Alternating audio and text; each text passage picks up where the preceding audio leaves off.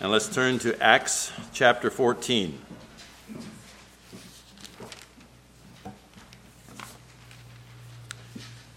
We'll read the whole chapter.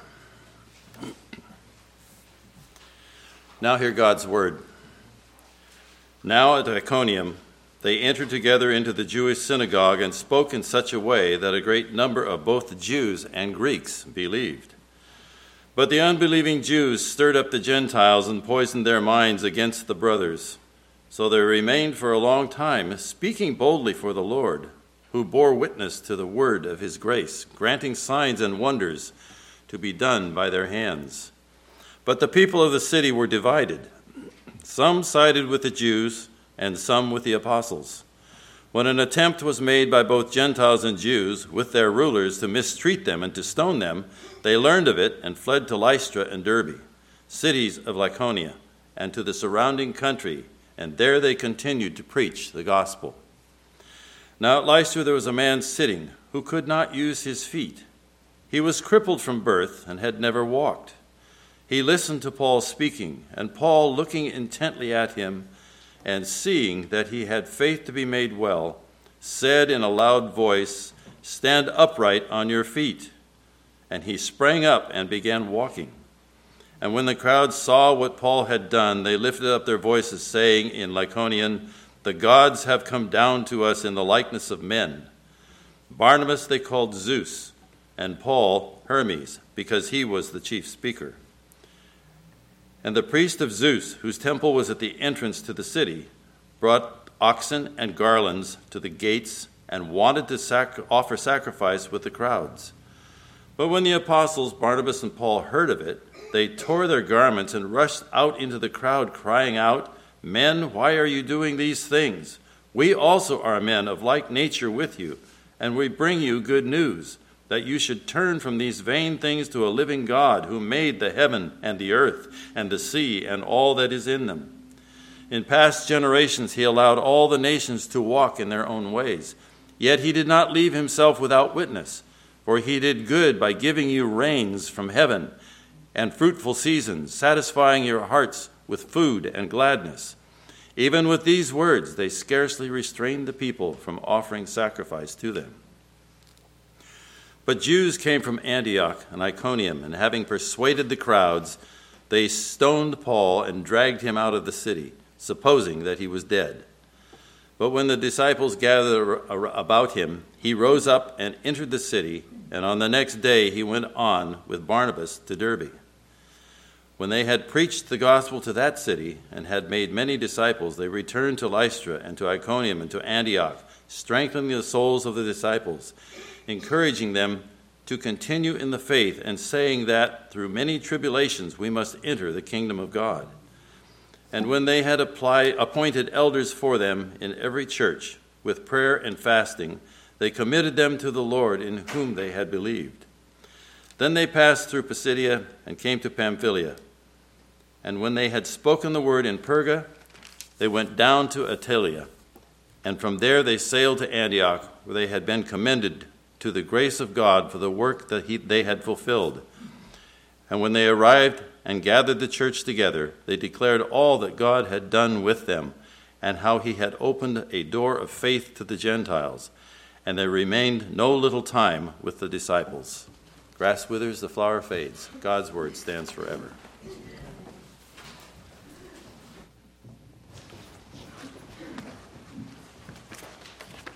Will you pray with me as we come to consider God's word? Our Father and our God, again, it's with grateful hearts that we come into your presence on this your day and receive this your word. Father, we praise you for revealing yourself to us. We praise you for we know that in our finiteness, in our weakness, in our humanness, in our sinfulness, there would be no way for us to comprehend all that you have revealed about your nature and your ways, unless you had revealed it. And so, Father, we would be doomed in our sin to never know you and to never be known by you. But, Father, you have spoken to us through the prophets, through the apostles, and through the words that are recorded here that have been breathed out by you. that are your words and that are full of living and active power. Father, we thank you for these truly are the words of life, and our lives, our eternal lives, depend on them. So help us to understand this morning. Be with us, Holy Spirit, as we come to your word. And help us not only to understand, Father, but to be transformed by your word. To not only be hearers, but to become more and more doers of your word. May the words that I speak this morning and may the meditations of all our hearts be pleasing in your sight, Father, we pray. In Jesus' name, amen.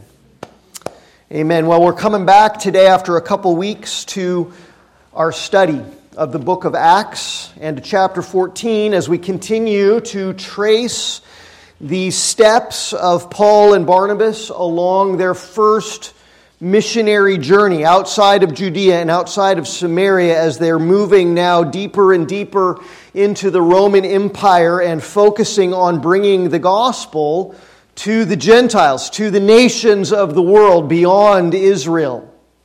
You remember that they were commissioned in Antioch, and they went to Cyprus first, and then from there up to the mainland of Asia Minor, where they traveled up that treacherous, dangerous road into the mountains and came to the city of Pisidian Antioch, where we saw in chapter 13, Paul preached the gospel of Jesus Christ in the Jewish synagogue there. And that sermon was met with a mixed reaction, you remember. Many of the Gentiles in Pisidian Antioch believed the gospel and rejoiced in the mercy of God, and they were glorifying the Word of God. But at the same time, many of the Jewish people there in Pisidian Antioch refused to believe. And they opposed Paul and Barnabas, and they slandered them, they maligned them, and they tried to refute God's Word. They tried to refute the gospel. And then they took it a step further and they stirred up all of the wealthy, influential people of the city against Paul and Barnabas so that they finally had to kick the dust off their sandals and leave that place and move on in order to continue to bring the gospel to other areas. And so that brings us here today to chapter 14, where Paul and Barnabas, having left Antioch, come now into the territory of Lycaonia, and to the city of Iconium, which is more than 80 miles, almost 85 miles to the east of where they had been in Pisidian Antioch. And when they got to Iconium, they adopted the exact same strategy as they had followed all throughout Cyprus and in Pisidian Antioch, the habit of going to the Jewish synagogue on the Sabbath in order to proclaim Jesus as the true Messiah and as the Savior of people from every nation. And as they did that, they got the same mixed response. And this was the response, in fact, that they had come to expect. Verse 1, notice, says that a great number of both Jews and Greeks believed.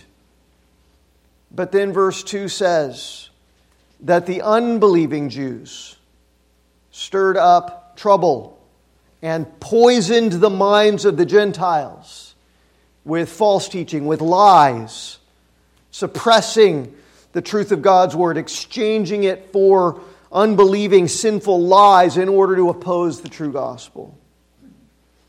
And as we go on in the book of Acts, as we travel further and further into this book, we're going to see that same pattern repeating itself over and over, with many people who hear the gospel believing, being saved, and then many other people rejecting the gospel and opposing it very violently, very dramatically.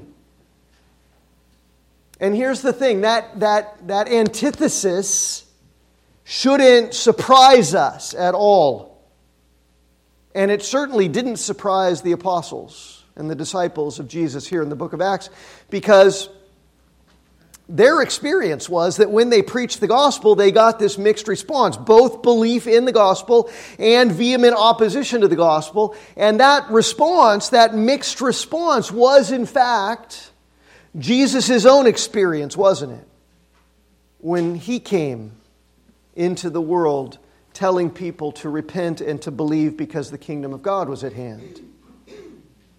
And this is also what Jesus taught his original disciples to expect. Don't expect that if you go out there and preach the gospel and do everything exactly right, that everybody's going to love you.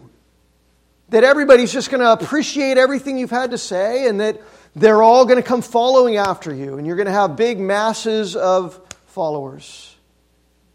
Now, Jesus told his disciples to expect this. In this world, you will have tribulation. The disciple is not greater than the master. If they hated me, you can bet that they're going to hate you also. Jesus said, I didn't come into this world to bring peace, but to bring a sword, because the gospel is going to divide people from one another. Some will accept and others will reject it. Expect this antithesis. He said, if anyone would come after me, let him deny himself and take up a cross to follow me, because that's what it's going to be like as witnesses of the gospel. People are going to persecute you. They're going to hate you. These are the kinds of things that Jesus told his disciples as he prepared them for the ministry of the gospel in this world. He taught them to expect tribulation and opposition and persecution, because that's what he endured. That's what he faced. That's what he experienced all the way up to the cross. And the reason why is because he came into this world in order to seek and save that which is lost. That was the big problem that he came to deal with. The big problem, as we've said so many times, that humanity has is not just that people are sad and brokenhearted emotionally and psychologically, or oppressed socially or politically or economically, or impoverished physically. Those things exist. There is great brokenheartedness in this world. There is terrible oppression in this world. There is massive physical poverty in this world. And all of it is owing to the real problem, which is the spiritual impoverishment of every single human soul in its sinfulness, because we're all born dead in our sins and trespasses. We're all born at enmity with God, in opposition to Him, to His sovereign rule and reign, and to His holiness, and to His truth, and to His law. And so that's what Jesus came to deal with, the root problem. When the holy God came in the person of Jesus Christ into this fallen world full of lost sinners, He came knowing. He came expecting, of course, their hatred, their opposition to Him and to His message of repentance from sin, and His message of faith and belief that He is the only way to eternal life with the Father. Jesus knew, of course He knew, that the world's hatred of God, that the world's hatred of truth would result in Him being despised and rejected by men and nailed to a cross. That was the whole point, wasn't it? He knew He would be despised and forsaken. And knowing that, He despised the world's shame. He endured the cross. He willingly laid down His life so that lost sinners who hated Him would be saved and redeemed and given everlasting life. He came so that the great kindness of God would lead to the repentance and salvation of a countless multitude of redeemed sinners from every tribe and every tongue and every nation, reconciling them to God through the blood of Jesus Christ. And so see, this ministry of reconciliation that now He's given to all of us as His redeemed disciples and followers, this ministry of bringing the gospel to the very ends of the earth and being witnesses of Jesus, this ministry was never going to be and never will be easy. Because following after Jesus means following along the same pathway of tribulation and opposition and even persecution that He walked. bearing up our crosses as we testify to the saving grace of God in the cross, where Jesus shed his blood to make peace between sinners and God.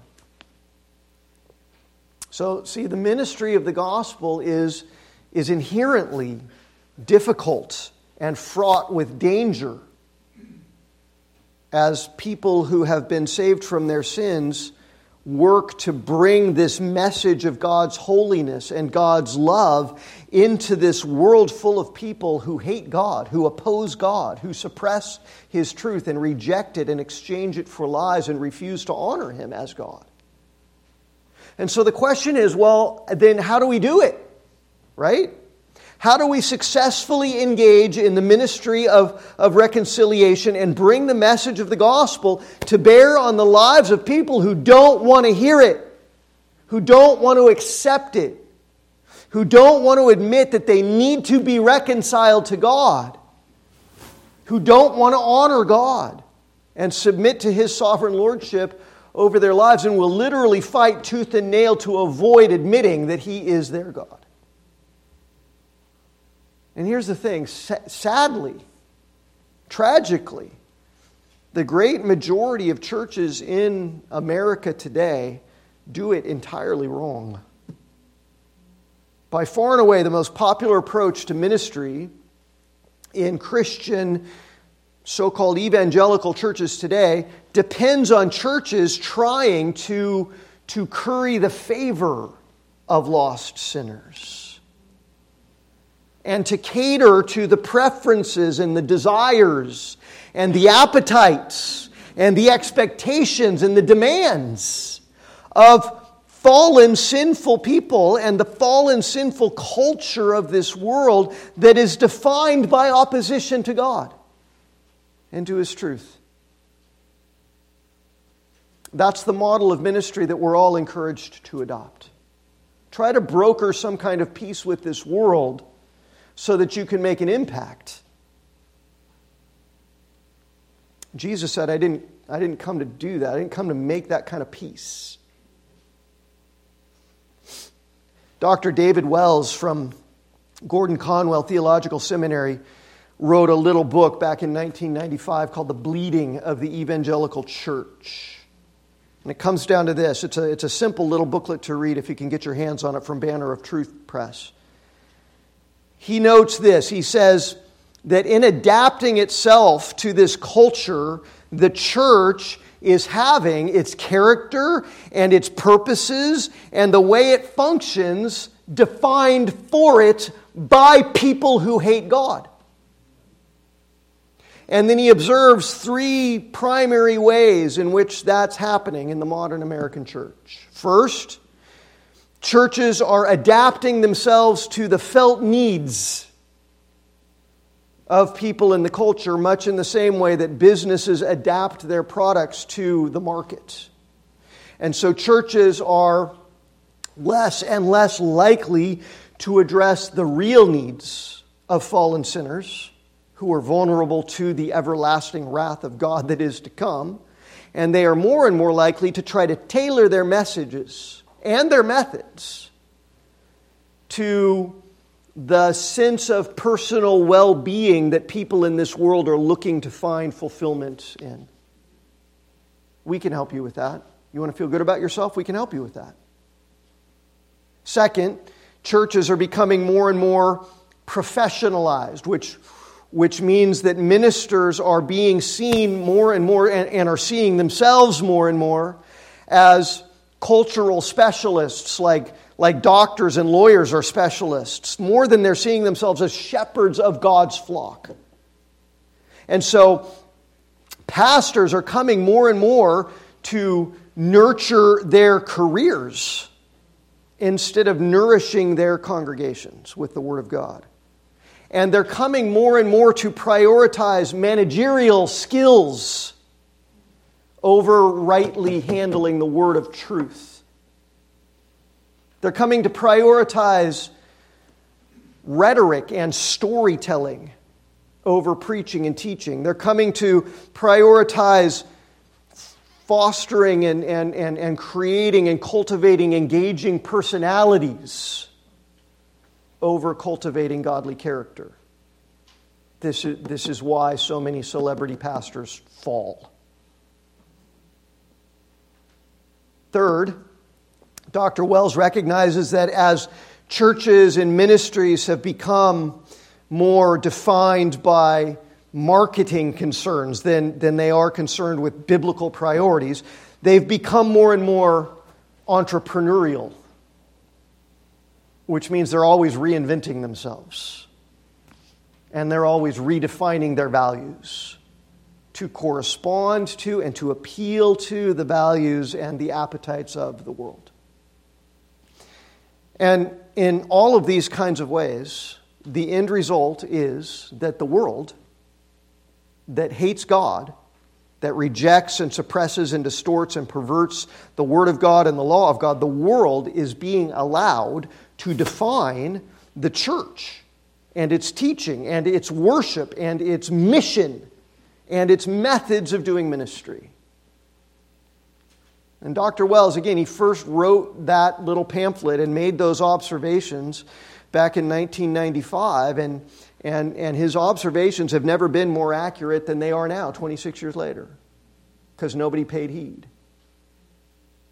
Today, in Acts 14, what I want for us to dig out of this chapter and see is how 2 millennia ago, the Apostle Paul and his companion Barnabas, how they did gospel ministry in a world that hated God, that opposed His truth, and that did it violently, more violently than anybody's opposing us today in America.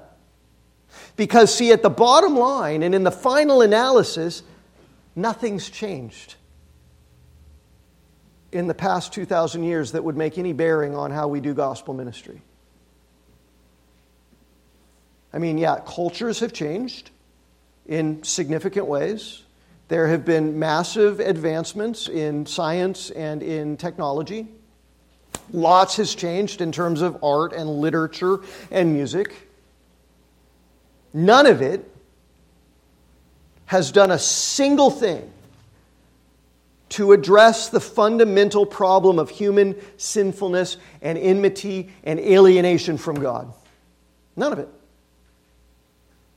And even though human beings living in the year 2021 know a lot more about the way that the physical universe works than they did in Paul's day, we've not changed at all in terms of how we understand God and how we understand the human soul and sin and the way in which we can be redeemed and reconciled to God.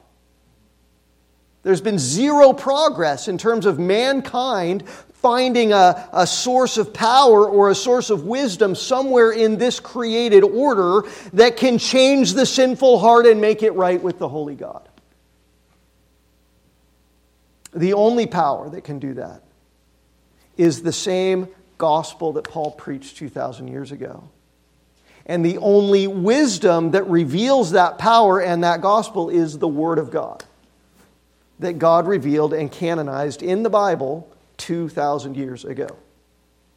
And in this chapter, Acts 14, we'll see that regardless of the particular cultural dynamics of Paul's day, and regardless of whether he was talking to Jews who had some understanding in their minds of the Old Testament portion of God's Word and what God had revealed about Himself there, or whether he was talking to Gentiles who had none of that, Paul's bottom line conviction was that it is the wisdom of God in His Word and the power of God in the gospel that saves, period. And that conviction defined a number of very simple and yet absolutely essential and profound and powerful implications and ramifications for how the ministry of the gospel gets done in every time and in every place. So we're going to dive into this chapter here and we're going to extract some wonderful points of practical wisdom, 6 of them in all, from the Apostle Paul, from the Word of God, about how biblical gospel ministry gets done. The first one is this. They all have to do with God, by the way. Surprise, surprise.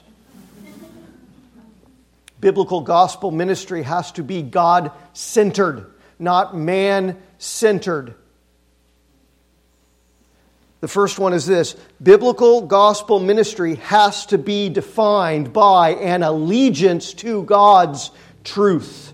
An uncompromising, unflagging allegiance to God's truth in His Word. Look at verses 1 through 7 here of Acts 14. Paul and Barnabas get to Iconium. They head straight into the synagogue. They start preaching the gospel. The same gospel, right? That they'd preached back in chapter 13. And that Paul had been preaching for several years now over in Judea and Samaria. They didn't change a thing. They didn't say, well, in Pisidian Antioch, that didn't go so well. We got run out of town, so let's rethink this message. Let's rethink the delivery. They did nothing different.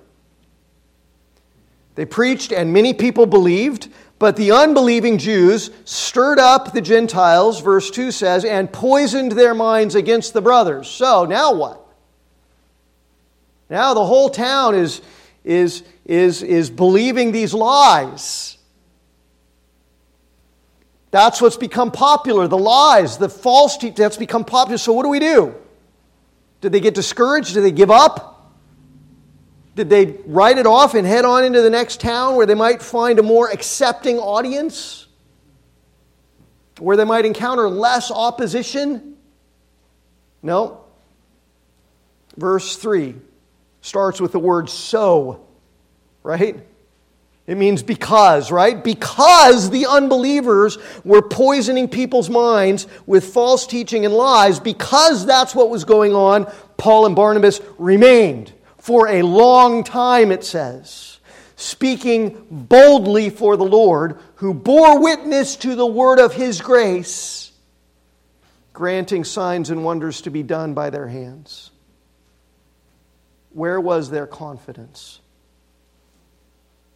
Was it in their ability to persuade people?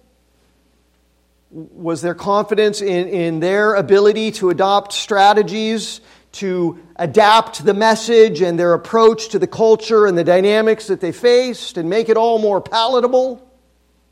No. Their absolute and full confidence rested entirely in the Word of God, in the truth of God, and in the God whose Word it is. All Scripture is breathed out by God, Paul would say, right, to his disciple Timothy. 2 Timothy 3:16. The word breathed out is that great Greek word theopneustos. Literally, God has breathed out these words in the Bible, and so they are life-giving words. Timothy was a young pastor. He'd been discipled and equipped for ministry by Paul. And the letter that Paul wrote to him there, which we have as the book of 2 Timothy, that's the last letter that Paul wrote in the New Testament. And he wrote it very near to the end of his life when he knew that persecution was finally going to kill him. He knew that his time in this world was quickly coming to a close. And he knew that men like Timothy were going to have to carry the baton now of gospel ministry on after Paul died. And so, what do you say to a guy like Timothy? I've been doing this for years and they're going to kill me now. There's no way out of this one. So I want you to carry on in my stead. How do you tell him how to carry on? The main thing that Paul needs to emphasize to Timothy above everything else, and that Timothy has got to get as a young pastor ministering the gospel in the Roman Empire, where he will face all the same tribulations and oppositions and persecutions that Paul faced. Now Paul, suffering for the last time in prison where he would die, in encouraging Timothy to carry on this ministry of the gospel, emphasizes first and emphasizes foremost the purity and the veracity and the power of the Word of God. Safeguard it, he says to Timothy. Treat it like the most precious treasure that there is, because that's what it is. Be confident of its God-given authority and power, Paul says to Timothy, and preach it. That's what you do. You get out there and you preach it, and you preach it in season, and you preach it out of season, Paul says. What's that mean? He means when it's popular, preach it. When it's unpopular, when it's out of season, when it seems to you like it's bearing no fruit at all, what do? You preach it. And you leave the fruit to God. See, he urges Timothy to treasure and prize and preach the Word of God, because it is the very breath of God. The breath that God breathed out on the dirt of the ground in Eden when he fashioned Adam out of the dirt and then breathed life into him, and Adam became a nefesh chaya, a living soul. That's the breath of God. That's why Paul uses this word breath, theopneustos, in 2 Timothy 3. Timothy, in every circumstance, at all times, no matter what you're facing, no matter how hard the opposition is, be confident in the living, active power of the Word of God. It is the breath of God that brings life. Never compromise. Never doubt. Never succumb to the temptation to rely on some other wisdom, some other power, some other strategy, some other means to try to convince people, to try to affect them emotionally and get them to follow you. Never be confident in anything other than God's power in and through God's holy word. And here in Acts 14, which is, of course, closer to the beginning of Paul's ministry, that's exactly what we see him doing. Well, people are opposing the Word of God. People are opposing the gospel. People are spreading false teaching. They're spreading lies. They're popularizing myths and lies and speaking them in a way that is winsome and that is getting all the people in the city to believe the lies. Then we just need to stay here longer. We just need to preach the Word more. And we need to let God work through it to open blind eyes and to raise the spiritually dead and to redeem lost sinners. And when they did that, when they leaned on God's wisdom and God's power in the Word of God, and not on their own understanding, not in their own abilities, when they got out of God's way and let God's Word do its thing, and simply assumed the role of conduits to bring the Word of God into the ears of people, then God worked, didn't He? He worked powerfully. He worked miraculously. Many people believed. Signs and wonders were done. And at the same time, verse 4 says, the people of the city were divided. Some sided with the Jews, some sided with the apostles. And that didn't cause them to say, we need to adopt a new strategy. We need to lean on a new power. They maintained their allegiance to the Word of God. Verse 5 through 7 says that there was this other wicked conspiracy that got whipped up by the unbelievers in the city to bring harm to Paul and Barnabas. They tried to stone them to death there in Iconium. Paul and Barnabas were forced to flee to the neighboring towns of Lystra and Derbe, where verse 7 says, now they retooled, right? Now they came up with a whole new strategy, right? I mean, this is strike two. First in Antioch, now in Iconium. It's not going very well. We nearly got killed this time. We better try something different. No. When the gospel caused division, when their message was unpopular, when people weren't pleased with what they said, when people weren't pleased with them, when in spite of God causing supernatural signs and wonders, the unbelievers still refused to believe and tried to have them stoned to death, when all of that happened, they changed precisely nothing. It's not working in this culture. Worked over in Judea, but it's not working here. We better do something. Nope. The gospel is transcultural. The power of God cannot be thwarted by any power in this world, any influence in this world. Their allegiance, Paul and Barnabas, was not to their own safety. Their concern was not with pleasing people. Their concern was not being popular. Their definition of success had exactly zero, nothing to do with how positively people responded to their message. Their allegiance was to God's truth, period. Their concern was in proclaiming it boldly and proclaiming it accurately, no matter what anybody thought. Success meant being faithful to that task, regardless of the results. Because the results are up to God. God alone has the power to raise the dead. God alone has the power to save lost sinners. Successful ministry isn't measured in numbers of converts or in positive responses, or else Paul himself was a failure, and so was Jesus. Successful ministry is measured by faithful allegiance to God's word and truth, number one. And number two, successful ministry is characterized by an uncompromising reliance on God's power. They go hand in hand, of course. Allegiance to God's word first. Second, we see this one developed a little bit more in verses 8 through 10, an uncompromising reliance on God's power. When they got to the city of Lystra, it says there was a man sitting who could not use his feet. He was crippled from birth. He had never walked. And he listened to Paul speaking, and Paul, looking intently at him, saw that he had faith to be made well. And so Paul said in a loud voice, "Stand upright on your feet."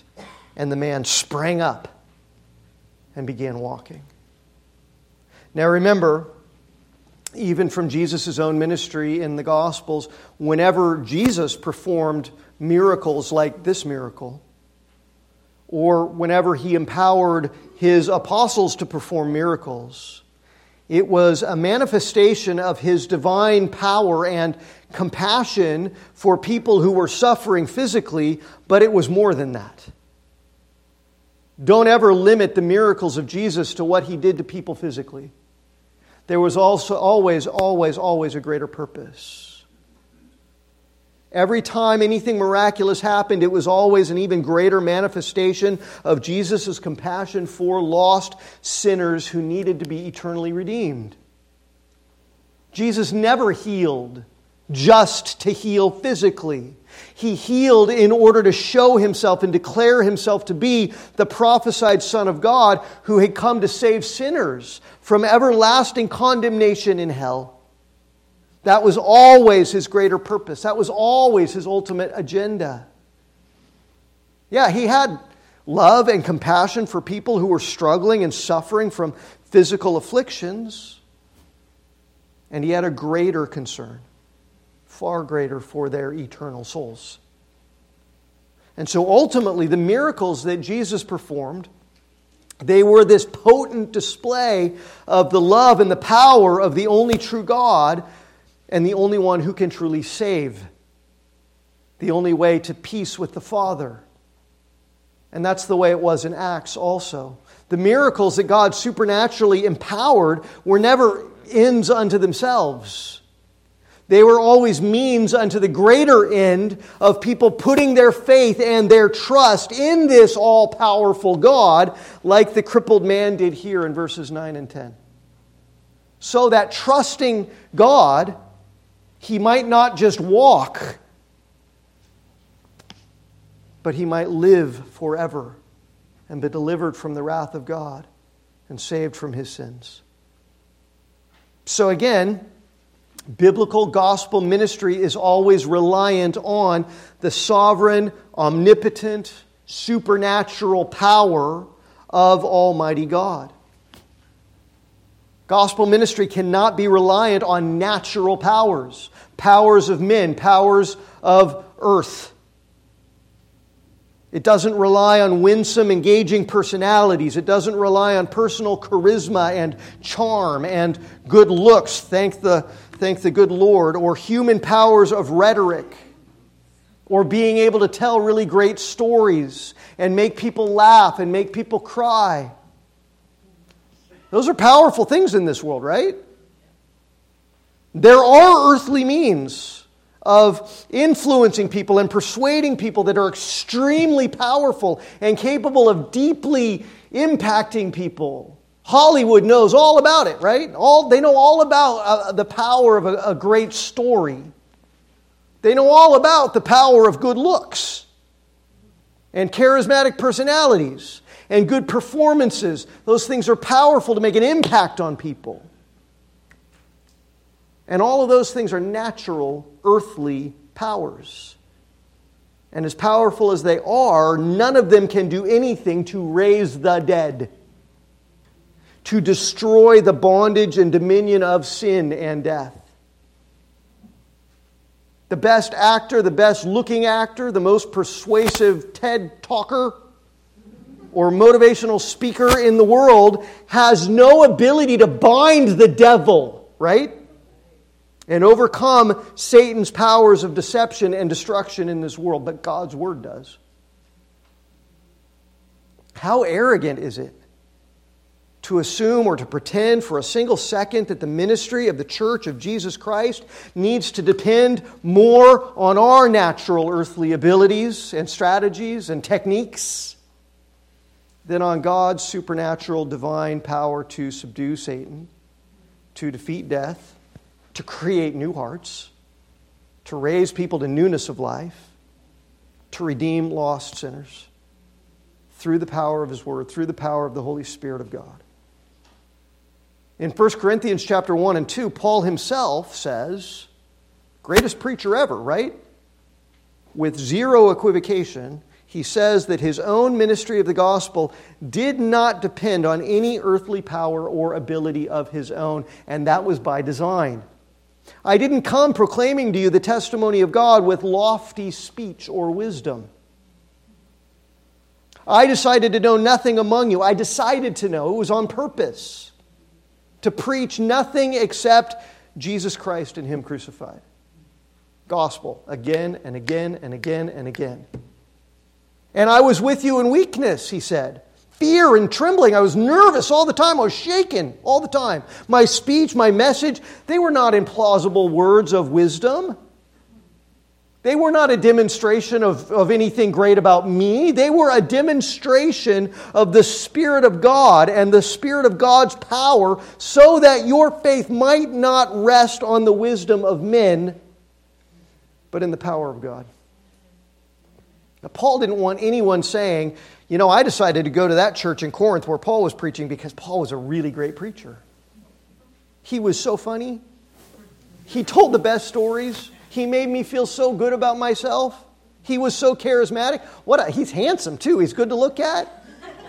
You know, he wasn't, by all historical accounts. He was not good to look at. He was short. He was squat. He was bald. He had a unibrow. He had a big hooked nose, apparently. And by Paul's own account, he was not a rhetorically polished speaker.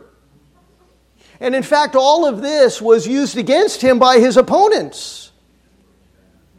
When people tried to tell other people, don't listen to Paul, don't follow Paul, follow us, they would criticize his looks, they would criticize his character.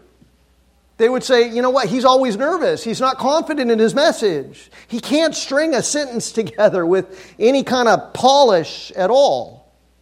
And Paul would say, yeah, that's absolutely true. And praise God, because I don't want anyone leaning on my ability, my wisdom, anything good about me. I just want people to lean on the power of God.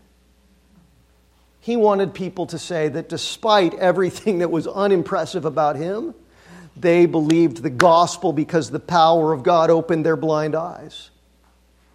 And in spite of themselves and in spite of him, by God's power, they saw themselves as the shameful sinners that they were, and they turned to Jesus with grateful hearts, and they were saved from their sins, and they followed him for the rest of their lives. That's what Paul wanted.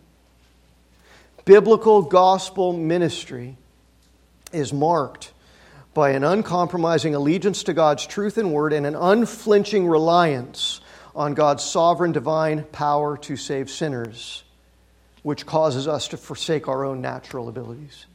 Third, biblical gospel ministry is marked by a devotion to God's glory. A devotion to God's glory. Look at verses 11 through 15. After the crippled guy was healed, the crowds of people were impressed. Really impressed.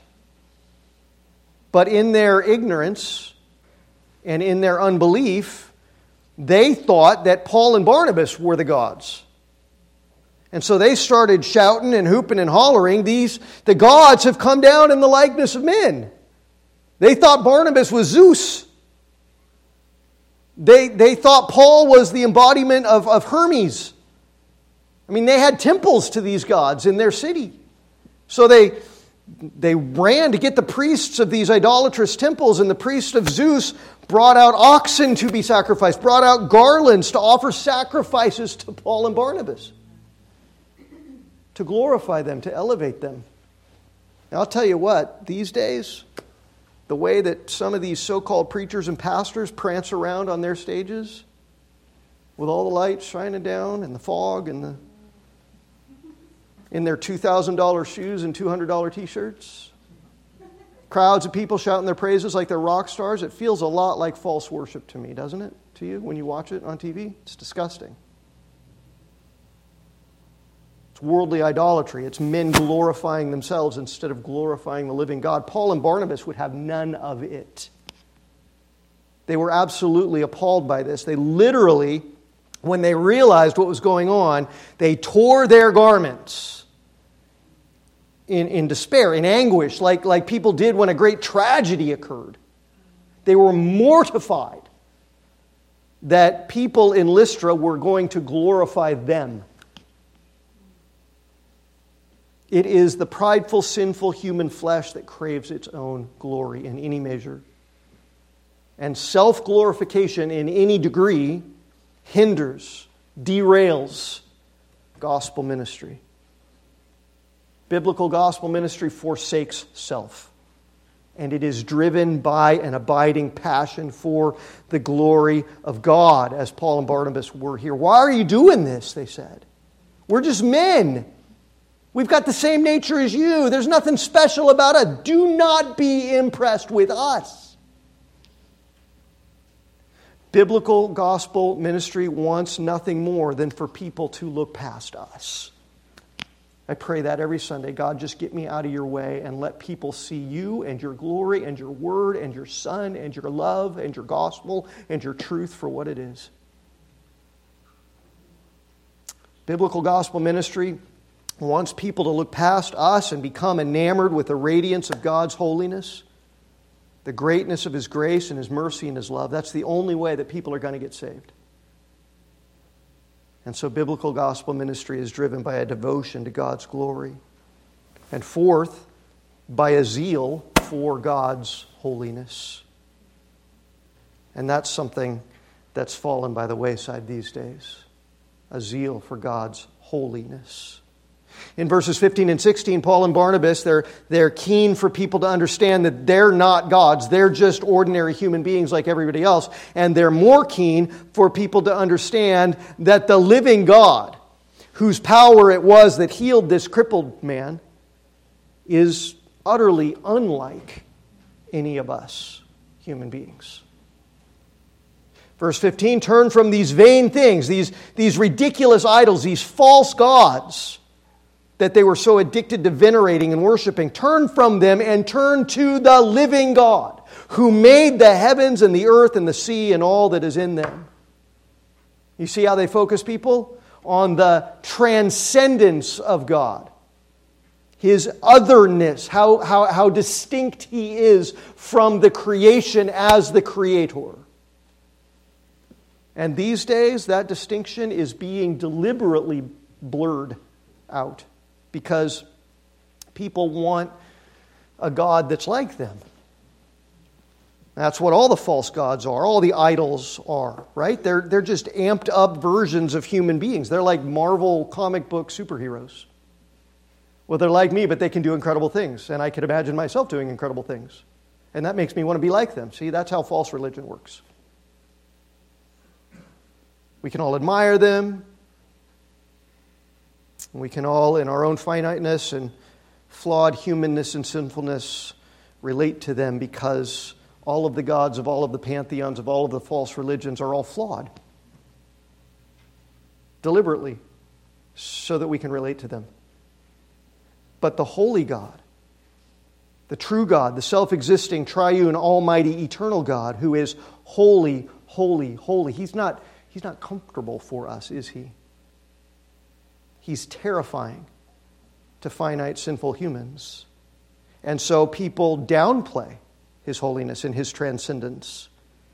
And they try to emasculate Him into an image that they're more comfortable with.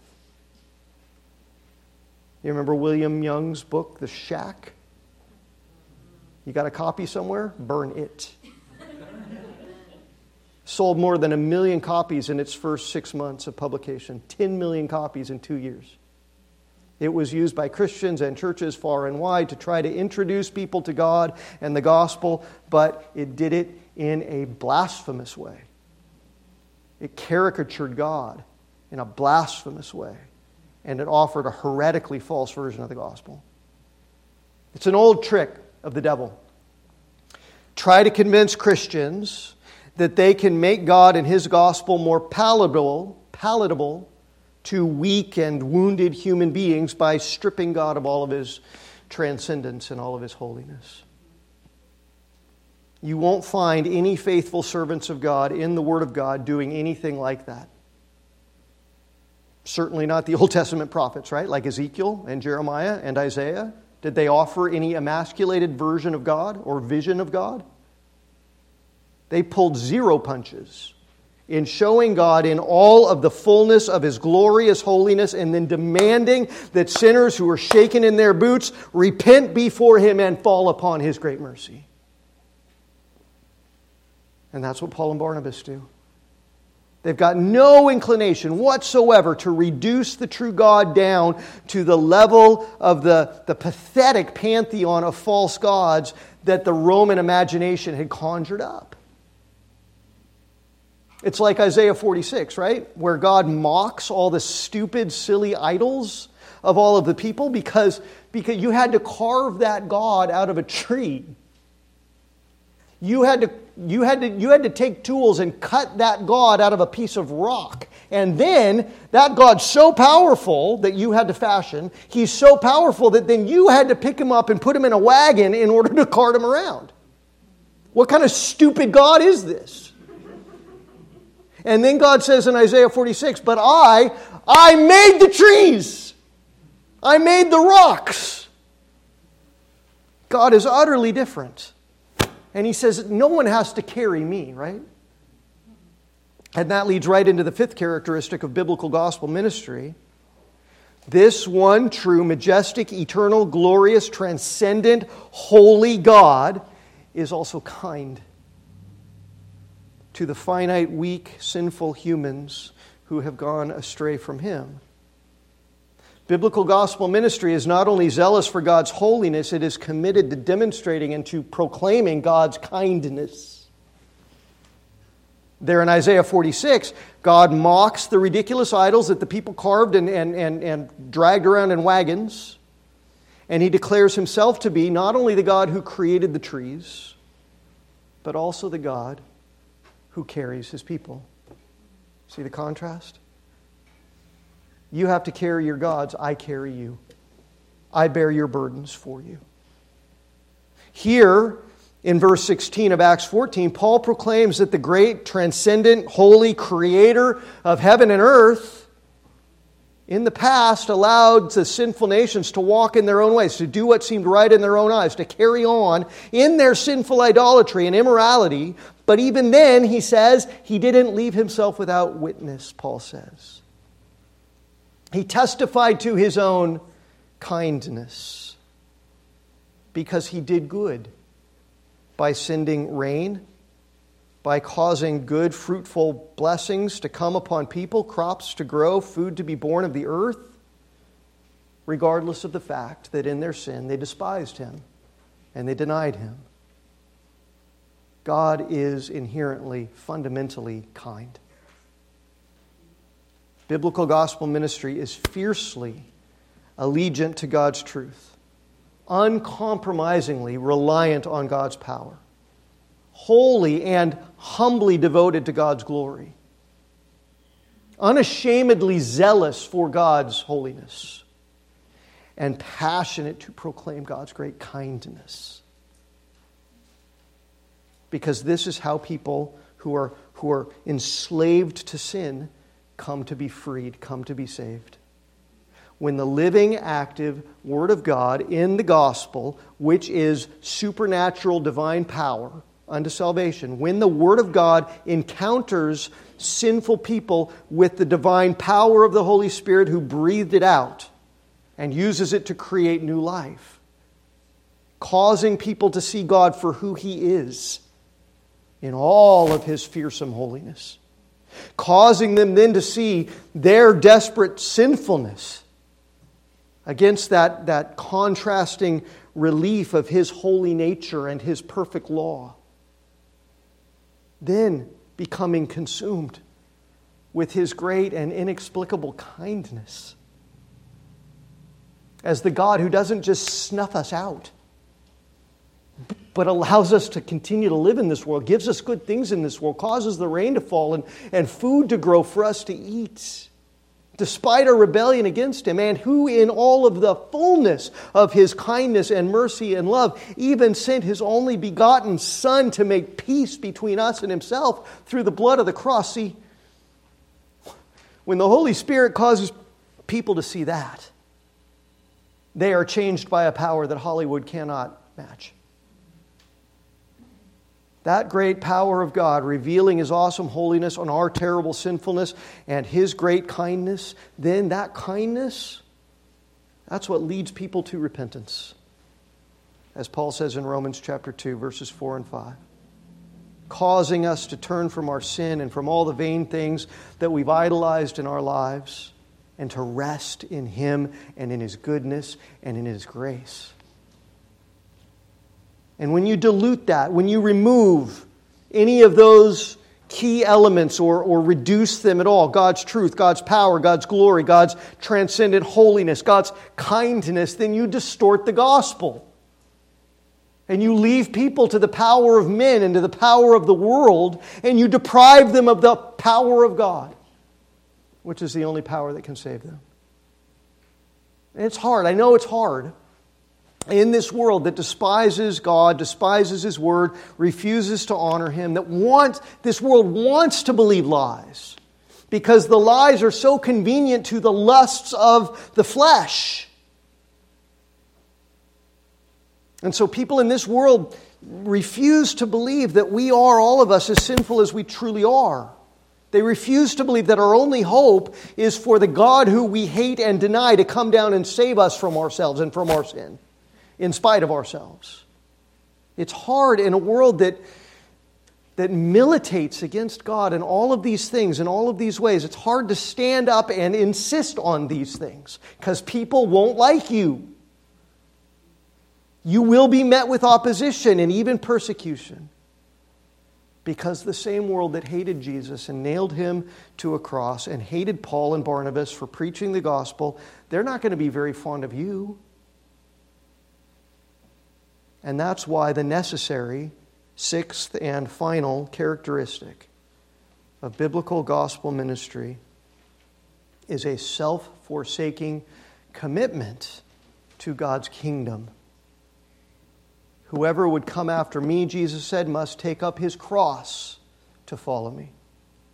Through many tribulations, Paul and Barnabas taught these people who did believe here in verse 22, through many tribulations we must enter the kingdom of God.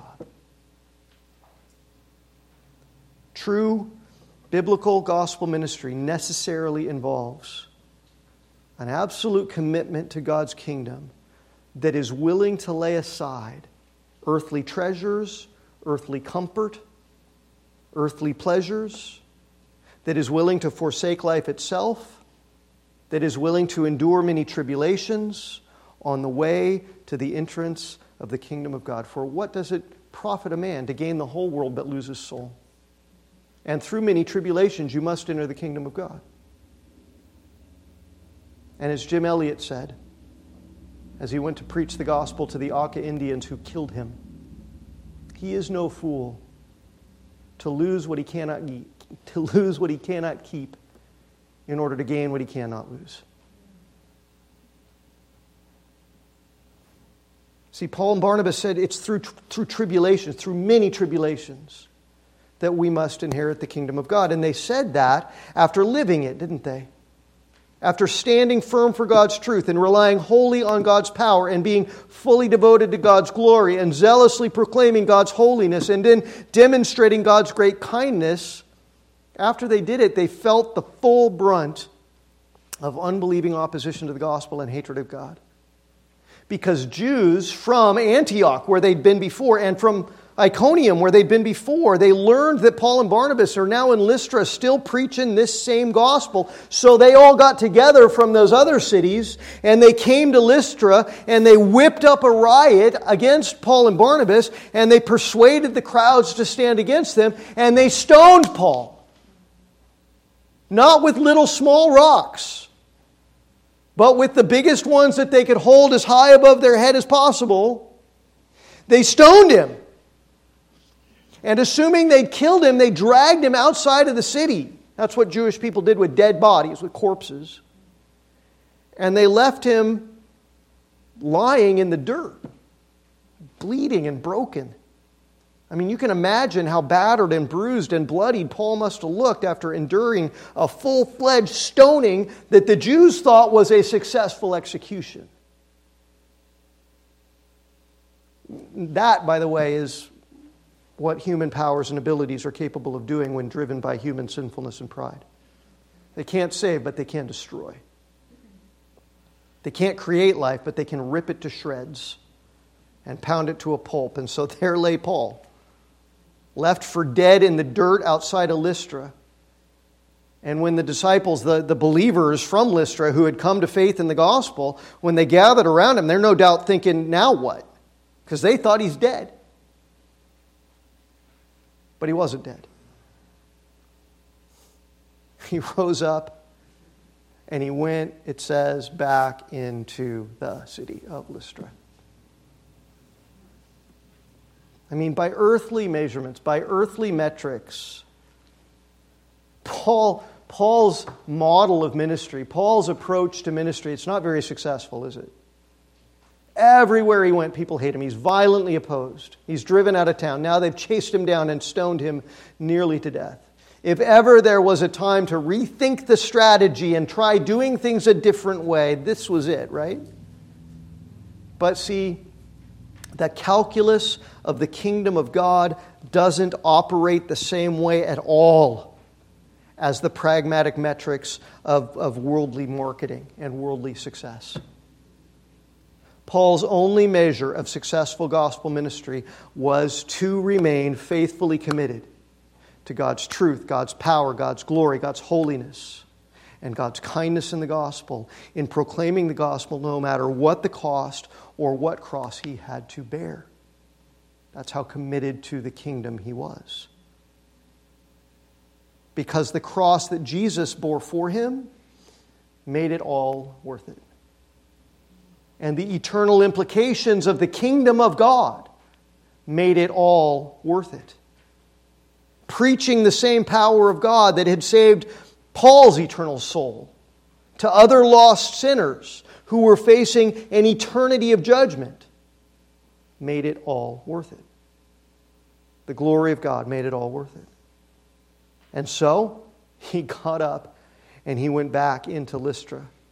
And from there, on to nearby Derbe. And when they had made zero adjustments to their strategy and preached the same gospel in the same way, and many disciples had been made, they returned once again to Lystra, where Paul was nearly killed. Then they went back to Iconium, Then they went back to Pisidian Antioch, where the Jews who had tried to kill him had come from and were. And with the divine power of the Word of God, it says they strengthened the souls of all those disciples who had come to faith in those cities and encouraged them to continue on in the faith, which means to bear up their own crosses, to count the cost for themselves, to persevere in faithfulness no matter what the cost. Because through many tribulations you must enter the kingdom of God. It is not health, wealth, and prosperity. Or else God is a liar in His Word. So how about us? Are we seeking first the kingdom of God, which must be entered through many tribulations? Or are we addicted to the American dream? Have we counted the cost? Are we willing to bear up our crosses? Because even here now in America, the antithesis in the land of the free and the home of the brave, the antithesis is getting more and more obvious, isn't it? The contrast between God's truth and the world's lies, between light and darkness, is becoming clearer and clearer. Even here in the Western world that says it's all about equality and tolerance, God's truth is not tolerated. The power of God, the glory of God, the holiness of God, the message of the kindness of God, they are not tolerated. Even here, if we're determined by His grace to remain faithful to the biblical ministry of the gospel of Jesus Christ, we will have crosses to bear. But as we bear those crosses in faith and remain faithful to God in all of these ways, the end of that road is glory. And the glory for which He is preparing us is not even worthy to be compared to any of the trials and tribulations of this world. Outweighs them all by an infinite measure. And so let's pray together today for the grace that we need to have our faith strengthened to remain faithful no matter what the cost. Let's pray.